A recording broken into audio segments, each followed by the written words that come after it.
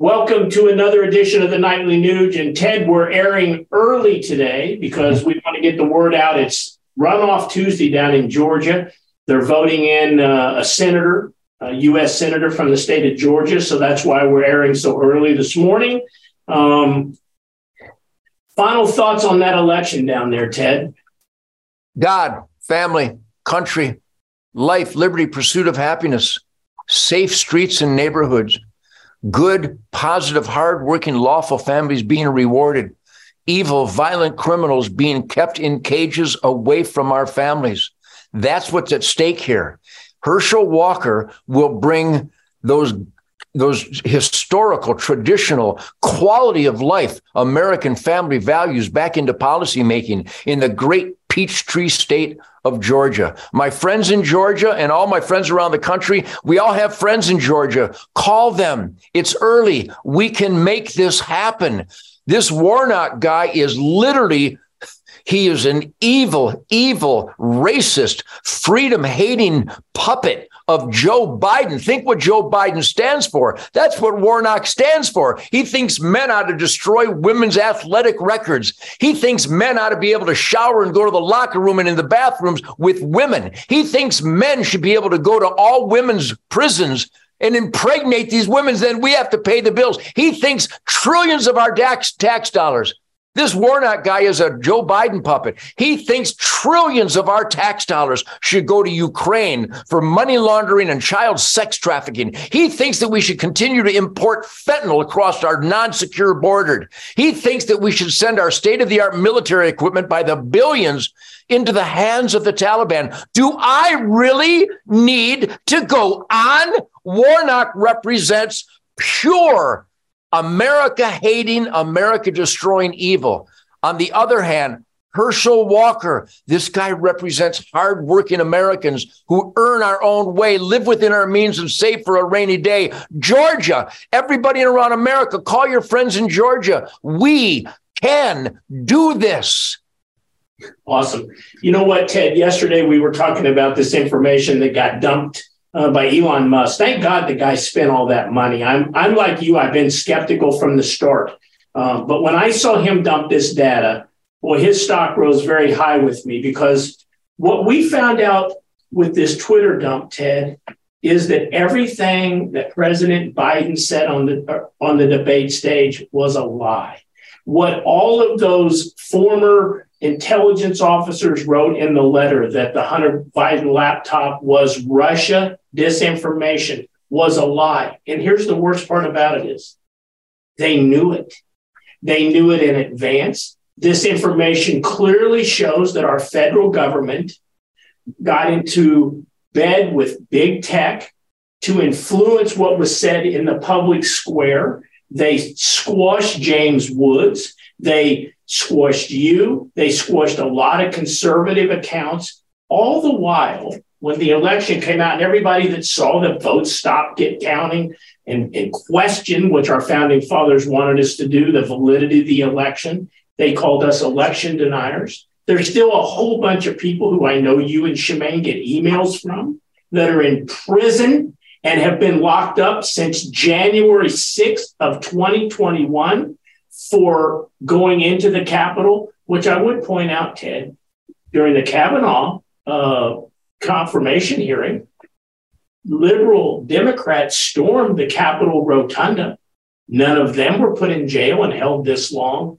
I mean, clearly there's a double standard, and there's a question in here somewhere, but I'm a bit on a Ted Nugent soapbox right now. So now we know that President Biden's campaign was involved in these weekly and sometimes daily conversations to thwart, to coerce the right to vote. Is the Biden administration and Joe Biden culpable? And should anything be done to the sitting president of the United States and his team for, in my opinion, these clear violations? What's Ted Nugent's take on what needs to happen now? Ted Nugent's take is truth, logic, and common sense, and the glaring, inescapable, undeniable evidence that Uncle Sam has lost its soul. Our government led by this freak, this horrible criminal, sexually perverted, lying, tyrannical, power-abusing, oath-violating. I hope somebody transcribes that, because Joe Biden and his gangster family and gangster Democrat Party, they are guilty of all those things. The evidence is overwhelming. We're living in a society where our government, the Democrat Party, led by this syllable-challenged freak named Joe Biden. I'm not even sure it's really a human being. I don't mean to get silly and outrageous, but it's so outrageous. This man is just pure rot. And that's why there's all these sexual child trafficking, child sex referencing Balenciaga or whatever it is. They're all the Satanists and the demons. I really believe that between Barack Obama and his husband, Mike, and the way that Hillary Clinton and Bill Clinton and the entire Democrat Party are trying to cover up what is clear and present: child molestation, child sex trafficking, all these unaccompanied youth through our border. Where are they? I could go into the minutiae, into the gory details of what this represents, but Joe Biden and the Democrat Party are the enemies of America. The founding fathers would have started hanging people around 1955, and they've gotten away with murder. They've gotten away with tax violence. Again, we've gone down the list. If you people who are nodding your head doesn't put the fire out.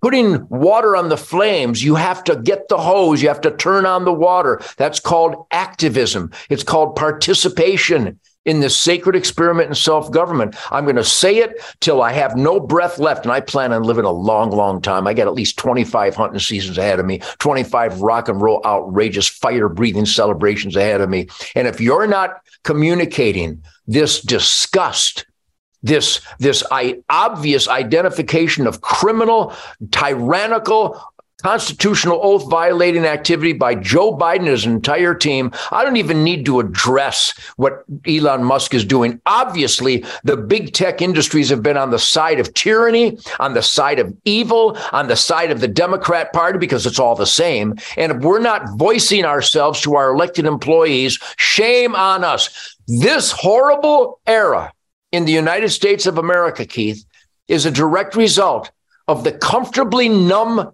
sheep-like non-behavior. I mean, it's not even a behavior. They're comfortably numb. They're just, you got a six-pack and some NFL tickets and everything's peachy keen as they're paying $6 a gallon for gas and they can hardly pay for bread and butter. And people are still nodding out. If you're not raising hell, Mitt Romney and Nancy Pelosi would like to say thank you. So from Uncle Ted to everybody who cherishes and demands freedom, raise some hell. Demand accountability. There's no accountability. When are we going to see it?